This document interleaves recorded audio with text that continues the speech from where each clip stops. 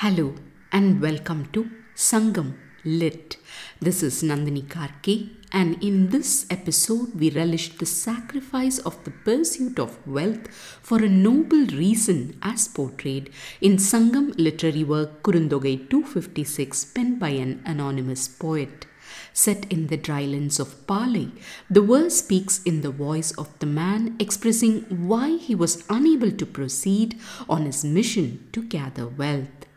மணி வார்ந்தன்ன மாக்கொடி அருகை பிணங்கு அரில் மென்கொம்பு பிணையொடு மாந்தி மான்ஏறு உகழும் காணம் பிற்பட வினைநலம் படியி வருதும் அவ்வரை தாங்கள் ஒல்லுமோ பூங்குழையோய் எனச் சொல்லா முன்னர் நில்லா ஆகி நீர்விலங்கு அழுதல் ஆனா தேர் விளங்கினவால் தெரிவை கண்ணே.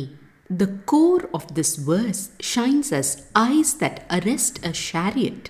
In the opening words, Mani Varndanna Makkudi Arugai, meaning as if sapphires are poured stands the dark creepers of the Arugampul grass, we see mention of the ubiquitous grass found in all parts of the world. Menkombu Pinayodu Mandi, meaning eating along with its soft horn mate, hints at a dear couple. The phrase Vinainalam Padi, meaning with the good intention of earning wealth, clarifies the predominant pursuit of young Sangam men. In Tangal Ullumu, meaning can you bear it, lies a concerned question. Neer Vilangu Arudal, meaning copious tears, symbolize the outpouring grief. Ending with the words Therivai Kanni, meaning the eyes of the young lady, the verse welcomes us to look deeper. Grass-eating deer and tear-shedding deer seem to be the twin elements of this verse. The context reveals that the man and lady were leading a happy married life when the man decided to part away to gather wealth. One day the man says, as if sapphires are poured up here, dark creepers of the Arugai grass, eating these strands, along with its gentle horn mate, the male deer with twisted antlers leaps about in the forest. With the intention of gathering wealth, I wish to travel thither. Can you bear it till I return, my lady bedecked with flower-like gold earrings? Even before I could ask her this, breaking all bounds, tears poured from her eyes, and those eyes of my young maiden extended as chains, preventing my chariot from parting away.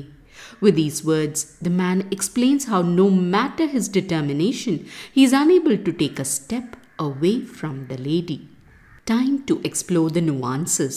The man starts by talking about dense clusters of Arugampul creepers which look as if dark gems have been poured into each strand. He then talks about how this grass is being savoured by a deer with long and twisted antlers along with its female with a soft head. After eating to its full, the deer leaps about around its mate in the forest, to which he intends to travel, the man relates. Just as he was about to say these words and inquire if the lady would be able to manage his absence, when even before he said anything, seeing his stance, the lady started shedding tears. The man concludes saying that those eyes of hers extended as chains that totally stopped the flow of his chariot. What immense power in the eyes of a helpless crying maiden that it could arrest the motion of a huge chariot. Don't they call love a chain that binds, and in here the man sees it as if it were a real thing that prevents him from going towards his mission.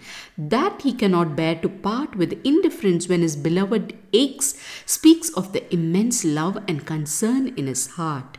To me, the beautiful thread of this poem is how it starts with the life-giving chain of grass creepers that delight the male deer and its mate, and ends with the loveful chain that extends between the lady's eyes and the man's heart. Thanks for listening to this episode of Sangam Lit and journeying with me to ancient lands and minds. Please visit nandinikarke.com to share your thoughts and do spread the word about Sangam Lit. Until next time, Nandri Vanakkam.